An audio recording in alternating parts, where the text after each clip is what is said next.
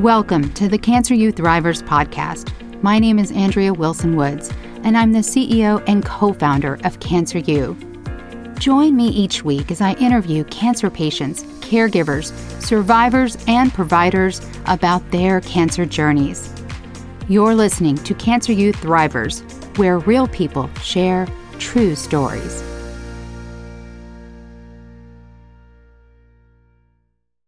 Before we dive in, I want to give a shout out to some of our listeners who have been so kind to leave us reviews. This one comes from Katie Titi, love the name, helpful and comforting. I lost a dear friend of mine last year. She had a long battle with cancer. It was challenging to witness as her friend and not be able to do much to help her. Listening to your show has been very comforting. I also learned some things that link back to her experience from listening to your guest that I would not have known about otherwise. Very helpful and appreciated. Thank you. Katie, we are so sorry for your loss, and thank you so much for your incredible 5-star review. Born in the 1960s, Steve Patterson is a father of 4, a former soldier, a counselor, and a business owner. He is currently working with individuals facing significant life challenges while traveling Latin America to rebuild his life. His new book, titled This Is How It Feels to Heal, A Shamanic Journey Through Cancer, Life Challenges, and Recovery, is available now. Steve, thank you so much for coming on and sharing your story. Well, thank you for having me. I look forward to it. And always like to spread the word that we can of awareness of these kinds of things. And what you're doing is a wonderful thing. So thanks for inviting me. Oh, well, thank you. It's very rare that I get to speak to anyone who has survived liver cancer. So would you please take us back to the beginning when you first started having symptoms? I really never had outright symptoms of things that I knew because going back to around 2011, I had been working in the sports world for a long time, and I had a radio show. I was, not famous, but I was invited to speak at a lot of things, and so everywhere I went, there was the football lifestyle of college football, of wings and beer and things like that. And everybody always wants to buy me a beer. So I was probably drinking too much, just because I did that constantly my whole life. I've been doing it since '98. And so what happened was in 2011, I had an accident where I fell down. And when I woke up in the hospital, they told me that I had stage 4 liver failure. Now, the reason I'd fallen down is because I suddenly went into some delusional state and fell down a flight of steps. And when I landed at the bottom, I was just speaking to the sky, I was talking to a friend of mine, and there wasn't anybody there. So they took me to the hospital. And so that's when they told me that. And they said I had 6 months to live, and I replied to that, I don't buy your myth of death, which is a chapter in my book about this. And I left as soon as they let me out. And I didn't really have much involvement with the medical industry. I very quickly sunk into what's called stage 4, also of hepatic encephalopathy. That's where you're hallucinating a lot. You slur when you speak, very weak, you're always tired. It's like think of the toilet flushing, and that's like how your life feels going out your body into the earth. Wow. It's just so draining. When I think back, I'm like, golly, for people out there who still have it, man, I hope it's tough. And there's nothing you can really do about it. But anyway, I had a hepatitis encephalopathy, and I started looking into alternative healing methods. And that led me into shamanism ultimately, where since there was nothing the medical community could do for me, I figured, well, I'll see what goes on with that, and changed my mindset in a big way. I'd gotten rid of all my previous life. I'd gone vegan. I changed everything in my life and became highly into the shamanic thing and worked with people around the world. And then by 2014 or so, I was starting to speak in groups of people about this stuff. But also in 2015, what happened is they came out with a drug called Xifaxan. And I had a gastrointestinal doctor that I went to see about once every 6 months just to make sure nothing further was happening. It was always exactly the same. You look good. Your liver stage 4 failure, 6 months to live. And they said that throughout the entire 11 years of this. In 2015, they came out with a drug that cleared up HE, hepatic encephalopathy, quite a bit. It was called Xifaxan. And they asked if I wanted to be on the testing for it. So I said yes. And so I took that, and it brought me back to about 90% cognitive level. Then a month or so after that, I was invited to speak at a recovery group for people, alcoholics and all this, about the fact that I had this condition and I was still alive, that I'd given up drinking, and just to talk about my life. And so I did that, and the people liked it, and they invited me back. And so within a few months, I had on the side gone out and got a little temporary coaching, or it was called Recovery to Practice. It was the first thing that NADAC, the National Association of Addiction Professionals, offered for the recovery type thing, official. So I got that. And so they made me the facilitator of Smart Recovery Group and or Prime Solutions also at that time. And so I started on this path of being a recovery coach, where I ultimately became certified licensed in the state of Georgia as a drug and alcohol counselor by the time this all ends. So I was doing that on one side. And on the other side, I was working with people in shamanism and really getting into that. So I was still sick, nothing going on until 2017. A friend of mine, a Vietnam veteran, said, why don't I go to the VA? I had never thought of that. The VA. Wait. So, okay. You had never thought to go to the VA given that you served? It had been 25 years since I was in the Army. Wow. And I never thought of the VA. And I never thought they were going to do anything for me. All I ever heard on the news was everything bad about the VA. That's true. Okay, fair point. That's the case. The only reason it's on the news is they can say something bad. But so I went there, and they started testing me and everything. And so in September of 2017, they told me that I had hepatitis C. So we finally know I have hepatitis C. All of those, the doctors in 2011, my gastro that I went to every 6 months, nowhere along the line did anybody ever test me for hepatitis C. We should tell people this is a simple test. This is not a difficult test. It's a blood test. It's not hard. This is a matter of blood test. This is like it's not like cancer. You don't have to get screened, some lights and all this, but or whatever they do. I experienced some of that too. So anyway, September and then October, they told me that they had found 2 tumors about this big in my liver. And then in November, they told me that they were cancerous. Oh. So at that point, I moved from being just liver failure due to what they thought at first was alcohol cirrhosis. They then changed it to hepatic cirrhosis, that the cirrhosis was majorly influenced by the hep C. Absolutely. And I had a bad, drinking and eating the way that I did, but nothing over the top. And I was young, relatively speaking. I was 45. So to be at stage 4 liver failure, they were like, how'd this happen? Again, why they never tested me for ATI or for hepatitis? I don't know. I don't understand that moment you got that first urine liver failure, why they didn't test you for hepatitis C, hepatitis B. I mean, that's sort of that's crazy. Just 2011. What about 12, 13, 14, 15, 16? Wow. That's nuts. Yeah. So anyway, so once that happened, then everything changed in my life, because then the VA that I was going to in Augusta, Georgia, I lived in Athens, Georgia, they had me pick from 5 different VAs. It was interesting because they said, well, this one here's really, really nice. That is Madison. These people are really, really nice. Everybody talks good about the one in Nashville. There was one, I think, in Phoenix and maybe Oregon or something like that. And they said, then there's this one in Pittsburgh where they're like the best, but they're everybody says that the surgeon is a jerk, that you're not going to like him, that he's really rude and mean. And I said, I want that. I want to go there. I'm not looking for a friend. I'm looking for the best. That's right. Absolutely. And so in January of 2018, I flew to Pittsburgh to meet Dr. Cacciarelli, who was my surgeon that did my transplant. Great guy. We immediately hit it off. And we remained not friends, but on a friendly basis throughout the whole time. I mean, he does not screw around. I mean, he's very serious. I mean, if they detect even cigarette smoke in your blood test, you won't be on a list. So they're trying to get me on the list. And so they say, all right, you're in a pretty tough spot here. Now you've got 6 months to live still, and you've got hepatic cancer. And so they said, we have a new procedure we'd like to try. It's been tried. We want to try it again. It's called TACE. And I forget exactly what that acronym stands for, TACE. It is transarterial chemoembolization. That's what TACE There you go. It's in my book in parentheses. That's probably the only time I ever saw it. I love it. I mean, everyone just calls it TACE. I always talk about HE. Yeah. I realize people don't know I'm talking about hepatic encephalopathy.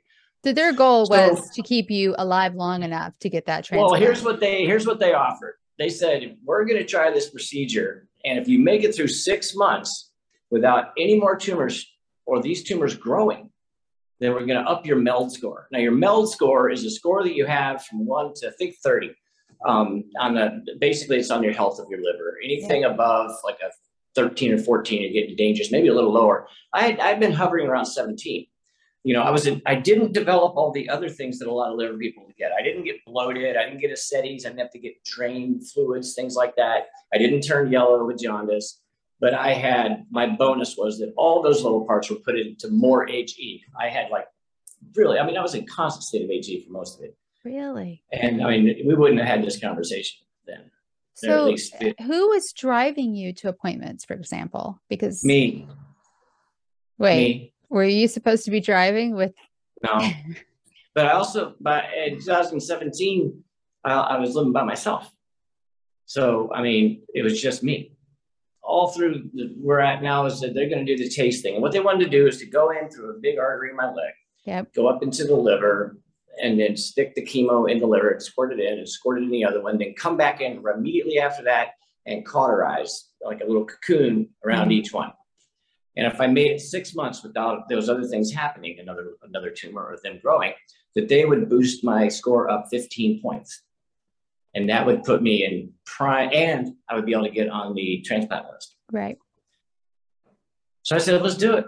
So we did that. And then they said, well, hey, because around August, around three or so of these months, I had to get checked every month at the local VA. They did blood tests or they scanned or whatever they did to make sure it was there. I was going to the VA at this point every Tuesday I was like 20 vials of blood every week. It was just crazy. I had so many spots on my arms where they had to move because they just couldn't get blood out of it anymore. Right. And so, I got to the point where I just put my arms out and it just blood. Sorry to sound so graphic about it. No, that's just part of it.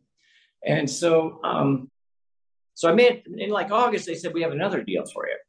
If you take a liver that has hepatitis C, you'll move up probably even faster. If a healthy person dies in some accident or whatever, and doesn't have any damage to their liver, but they had hepatitis C, will you take that? I said, sure, why not? And so that really helped. So then we get to October 1st. Are we in 2017 or 2018 at this point? We're in 2018 now. Okay. So on October 21st, it was 6 months since I'd had that taste done, and I did my final test and nothing had changed. So overnight, I went to a 32 on my MELD score, and now I was not only high, that's anybody with 32 is really high on the list as far as availability. The next thing is, now I'm able to take a hepatitis liver. So there's not a whole lot of those. So when they do come up, I'll probably get it. And so about a month later, beginning of November, I got a call from Pittsburgh and they did the whole thing. I got on the jet and they flew me up there. It was a private jet. They flew me up there from Athens, Georgia to Pittsburgh. And Dr. Cacciarelli came in about 10 hours after I was there waiting in the room. I didn't know what was going to happen. He said, I want you to turn down this liver. And I said, why? He said, because it's not good enough for you. You've gotten so healthy over the last few years. I want you to die of old age and not another bad liver. Right. And so I was crushed. I was like, oh my God.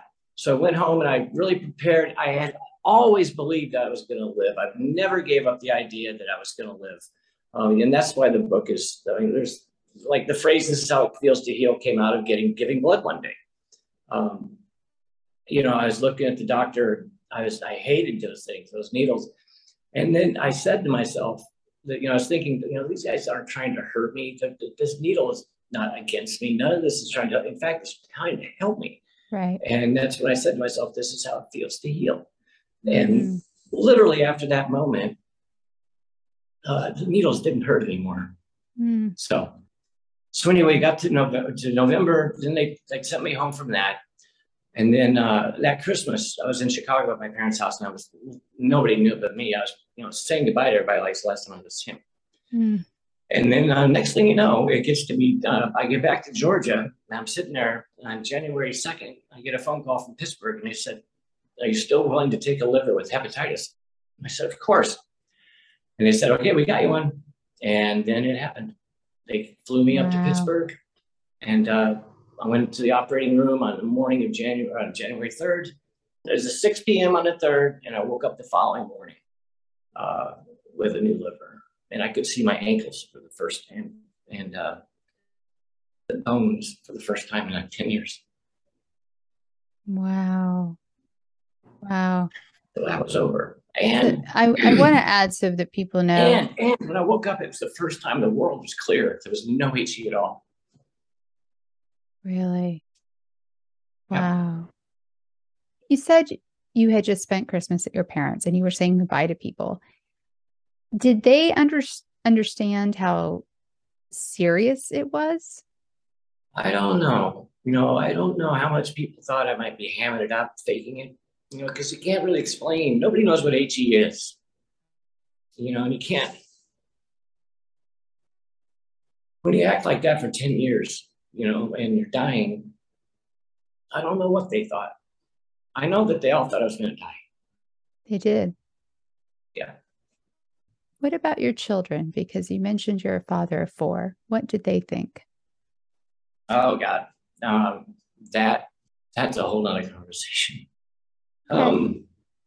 They took it well. They were, very supportive. My older children, I don't see them much, so I didn't really have much interaction with them during the whole time. But my younger children in Athens, I did. I saw them like every week or all the time. And, when they never knew their dad when he wasn't dying, really, because they're young. Right. Oh, how. And so anyway, they were very happy to see me, obviously, when I got back. I'm sure. But, I didn't live in the house. And I'd been saying the whole time I was sick, not only am I going to live through this, but as soon as I did, I'm going to travel. I'm just going to go. I had nothing. I had no job. I had no anything anymore. And so that's what happened. A year after that, January of 2020, I launched my online business again, and I was ready to do that. And literally the launch day of the actual website was the day we went into lockdowns. Oh, no. Oh, no. Oh, man. All my advertising and everything, nobody's going to see it. Nobody cares about that right now. And so I sat during the lockdown, looking around. I was like, this is ridiculous. I can't stand this anymore. And all I'm doing, I've been working online since 1996. I don't have any experience going to the office or having a boss. I've always worked for myself. And so I said, screw this, basically. And the first country that opened up, I flew there, and that was Colombia on October 1st, 2020. And I've been in Latin America since. Wow. And you just went to Colombia because they were the first country that said you can Well, go. I had planned originally, I had a YouTube video that came out on August 1st because I just got back from I had one little episode after the transplant that was since my gallbladder was removed. Right. The bile made by my liver can't be stored there. So it all has to stay in the liver. Yeah. And so what happens is it can solidify and make stones, similar to kidney stones. And so I had an episode of that, and that was freaking painful. And so they flew me back to Pittsburgh and did this operation. And when they did it, it removed all semblance of pain. So there's actually a video of me, somebody that I shot of me like dancing. It was like first time I haven't felt pain since 2011. And so, so I went back to Athens, got in front of my, I had online presence, business. And I posted on my YouTube thing, hey, everybody, I'm leaving. I'm going to Denmark. Because I've been saying I want to go to Scandinavia forever. And as soon as the stupid video got over, I realized Denmark was closed. I should have thought a little bit about this. So then I started looking around, and I discovered the whole digital nomad thing. I've been working remotely. I'm in my 25th year now working remotely. But I only traveled around the United States. And I was getting ready to leave. So I looked at what are the popular countries. And so Bali was popular, and it was open. So I was planning on, in August of 2020, going there. And a friend of mine in Colombia, she and I had been talking for a long time. She would maybe plan on going there too. And we'd just fly and meet in Bali. And September 1st, what Bali do? They closed down. And then on September 5th or so, Colombia announced that they were going to open up on the 1st of October. And I booked my plane. I sold all of my possessions, everything that I have in this world, except for a jacket at my mother's house and a guitar that my daughter has, is literally with me. And so I hopped on an airplane with everything I had and went to Medellin, Colombia, and we stayed there for a while. We've moved 12 times since. We've been all over, Oh, and my now goodness. and so Wow. right. I don't know if I said at the beginning. Now we're currently in Cozumel, Mexico, off the coast of the Yucatan Peninsula. And where are you going next? I don't think I'm going anywhere. I love it Really? here. Do you? Yeah, yeah. I just signed a 6-month contract at a place I'm at. So I don't Okay. see why I would go anywhere else. I mean, you can live here for a quarter of the price of the United States. Oh, yeah, I'm sure. And since the whole town's so condensed, I don't have to have a car. So I don't have a car Wow. payment. All right. Let me You ask know. you this. I want to circle back because the first liver you were offered had hepatitis and your surgeon said, don't do it, even though you had It already was flown up there. Right. And, mm, um, but the second one, you had it. had it. Sorry to interrupt you. Yeah, go ahead. Had it, but it was just barely affecting the liver. The Okay. little part of it, so my new liver did have a little bit of dead tissue, probably cirrhosis-esque type thing, but not enough to where if I didn't go back to bad behavior or anything like that, or it wasn't going to go anywhere So because you, hepatitis C was. so you, Oh, we didn't talk about the hepatitis C. so you So didn't, that's what I was going to ask. So you, yeah, just because I'm thinking of someone else and, he took a diseased liver and he had hepatitis C, very similar in some ways. And so, and it did become a problem. And so what yeah. did they do about that? Well, here, okay. I don't know why I skipped over this part. So in February, I think it was, of 2020, they flew me back up again to Pittsburgh to do checks. It was like 2 month check or whatever. Sure. And then while I was there, they loaded me up with 3 months worth of a drug called Maverin. And you have to take it every single day. If you miss a single day, you got to start over. And so, but for 3 months, and it would get rid of the hepatitis C. So I did that. And then 3 months after that, I flew back to Pittsburgh for my second round of tests, and they tested me for the hepatitis C, and it was gone. Oh, that's amazing. That's So, amazing. Those so I curative started, I drugs. started, I started the year with 3 terminal diseases, and had them all done by sometime. Wow. I mean, just so people know, those curative drugs for hepatitis C, they really only started coming to the market 7 years ago. Yeah, it Eh, was during the time I was sick because before that they only had where you could make it dormant. exactly. Uh, And it right was now brutal. it's already, It was yeah, a brutal drug called interferon. Horrible, horrible drug. yeah. That See, had, but see, had I been tested in 2011, I might have experienced that stuff. you probably would have. Yeah. And the reason that they decided to, instead of getting rid of it at first with because it was 2017 when I was diagnosed with cancer, I had plenty of time to get rid of it during the time I was seeing the VA. I think with HE, it has some amount of linger Oh, to it, sure. Oh, I'm sure. because there's sometimes that I'll just, we will go to dinner and next day I'll have really no memory of dinner until I'm reminded. Then we got to describe it, and then it all comes back. Wow. And I don't know what that's about, but I'm in a very large Facebook group that's hepatic encephalopathy, and just for people that have it and people that don't or had it, and Right. some of their family members, and a lot of this for people that used to have it, and there's all and so. They talk about lingering problems afterwards too. Like one thing I left it with, which is a miserable experience still, is neuropathy. Mm-hmm. I woke up at about 3 o'clock in the morning last night with one of the worst leg cramps I could ever have. It's this big one right here. And then, of course, my toes like to buckle up and do like this. So I got up around 3 and took my magnesium and tried to drink water. I was up for about probably an hour. I mean, talk about pain. It hurts. And I'm not a pansy. Yeah. But I mean, when you I get believe you. your full thigh locks up at once, and then you try to stretch it, and then whichever way you go, the other side cramps.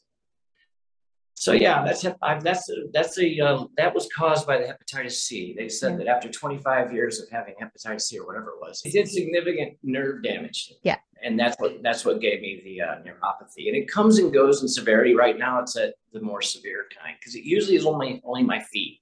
Last week, it started cramping in my thighs.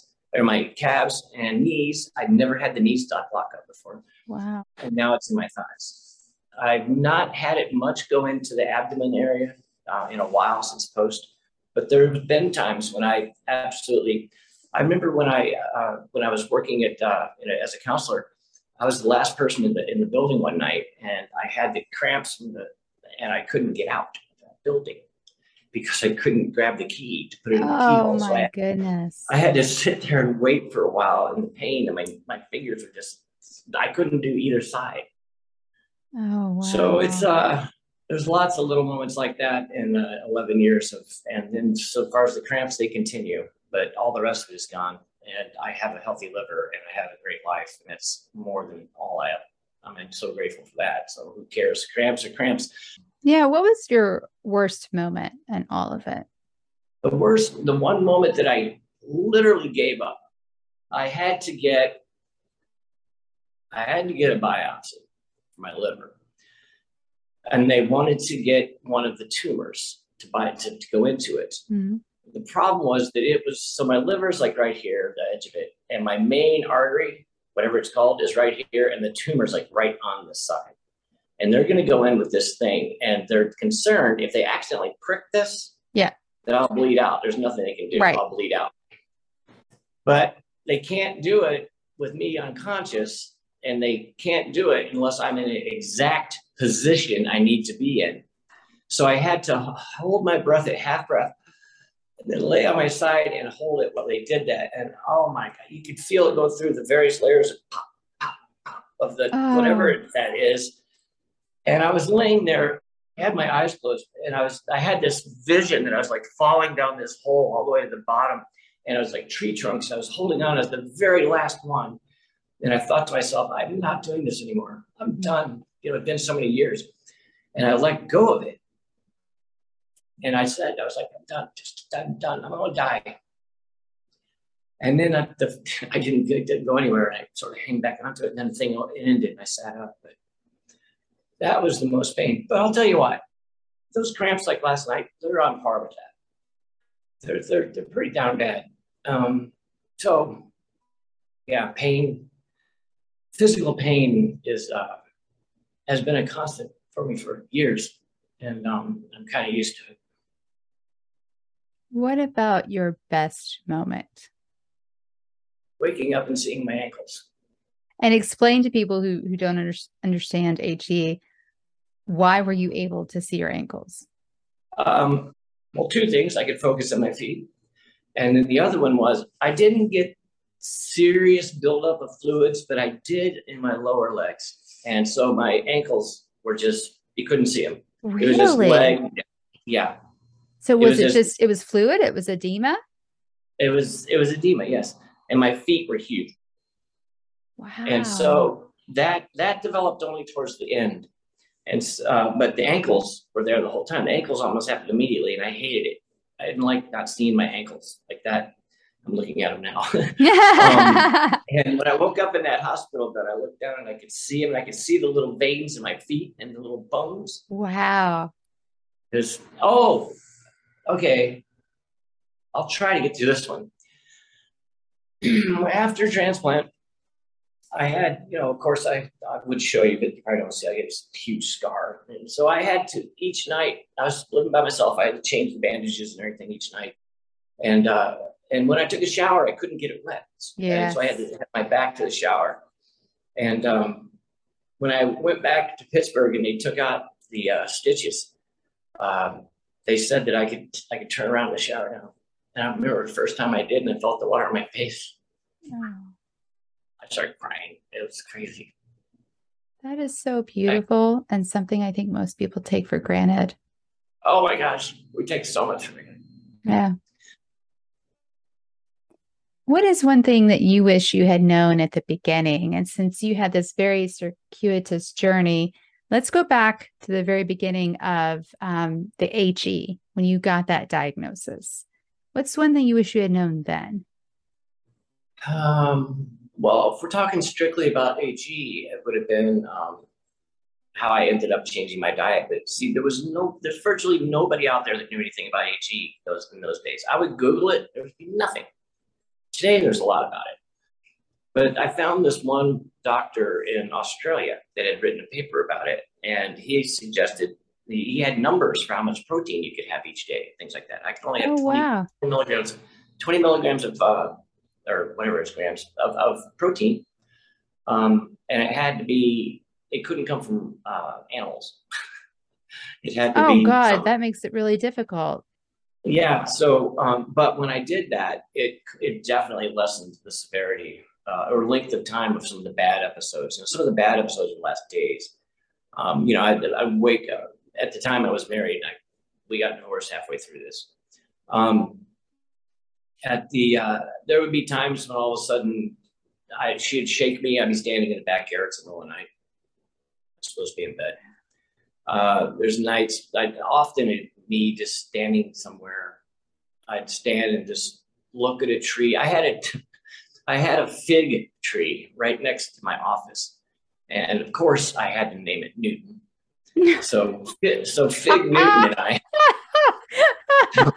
So I would sit at the base of Fig Newton and Oh, and just go into these. I don't know what you'd even call it, but I'd sit there for hours and just stare at. I mean, the plants were talking. It was in many ways it was fun if you could remove the. I feel like my soul's being ripped out of my body part, and I don't have any strength at all. The mind part was great. Right? You're into that. There you go. But it was very similar to like a hallucinogen in some ways. It didn't have yeah. you didn't see things that weren't there, stuff like that. But uh, it like I remember one day that my wife put popcorn in the microwave, and my daughter was over there, and it got done popping. And I guess my wife thought that she had got it out. She asked, "Where's the popcorn?" And I knew it was in there. I could see it. And I pointed at it. I said, "It's in the marshmallow." And then I corrected myself that it's in the mushroom. And Then you I were said, trying to "It's say in microwave. the microwave." Yeah. Wow. Stuff like that would happen pretty often. I'd say the wrong word, it was close. You know, Wow.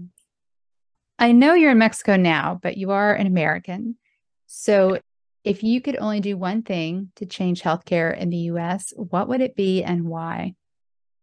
I would do like the rest of the industrialized countries and make it available to everybody. And uh, so I think that healthcare should not only be free, but it should provide everything that they need. I don't think there's a difference between healthcare and say eyes or teeth. You know, they're all part of the physical body. And it needs to include a lot of things on things like hepatitis C, people with PTSD. They need to, as far as the government goes, with if you want to see the government run socialized medicine, that's what I have, you know, because the people pay for my health care that I have through the VA. So we already have a good social, so we have a model right there. Just expand that to the United States, Right. you know. And I know that's the thing that goes back and forth, but I think in healthcare, I think we need to really make it much more user friendly. You know, Yeah. Are you ready to switch gears and do the Thriver rapid fire questions? rapid fire questions go. Beach, desert, or mountains? Beach. I'm in Cozumel. Beach Boys, Beatles, or Rolling Stones? Rolling Stone. That does not surprise me. That seems like a good fit for you. What is one Well, word that best describes you? one word that best describes me: unpredictable. And before you die, what is the last song you want to hear? Ripple from the Grateful Dead. And the last meal you want to eat? Popcorn. Oh my God, I love popcorn too. Totally. Like I was thinking, will I have popcorn for dinner tonight? Yeah. Maybe I'll do that. You said microwave. I was like, oh, popcorn. I'm an enabler now. Yes, you are. Totally. Totally. How about the last person or people you want to see? My brother Troy. Oh, And you want to know why? yes. Because he was just diagnosed with the exact same thing I had in 2011. And if I die of old age, that means he lives. Oh, I love that. What about the last words you will speak? Thank you. And aside from Cancer U, what's one resource that you would recommend for cancer patients and caregivers? And I also want you to tell people how they can get in touch with you. For cancer support, I don't know enough about the ins and outs of things like that. I've gotten a lot of mileage in the last 3 years out of Facebook groups that deal with these specific problems. And yes, but there are people that have experience with it.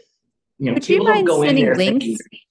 Would you mind sending links to those groups, your favorite groups, and we'll make sure we put that in the notes? Yeah, I'll do that. I'm in one for hepatic encephalopathy and also one for the neuropathy. Okay. And it's not like people are going in there and getting medical advice. And people say that commonly, but it's people that have experienced this. Yep. So you can ask questions of them that maybe a doctor doesn't have enough time for.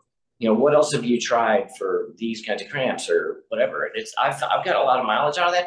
Plus, I like going in there and speaking the way, to encourage those that have it to not give up. Like I said, I don't buy this myth of death. Your myth of death. And I never did. I never for a second, except for that one moment when I gave up, thought that I wasn't going to make it through. And I'm not saying, look at me. I'm just saying it can be done. And I'm evidence of that. So don't give up. You don't have to listen to a word I say, but don't give up. And Steve, how can people get in touch with you? Because I know they're going to want to. Best way to get in touch with me is through my website, windandraven.com, windandraven.com. And there's got, links to the Amazon book and videos and other podcasts and then the work that I do with people. Wow. Awesome. Okay. So we will put that in the show notes and workshop notes. Steve, it is just amazing. It's just not very often I get to speak with a liver cancer survivor, and it's just so amazing. And I really appreciate you sharing your story. Well, I thank you for having me on. Like I said at the beginning, it's wonderful what you're doing.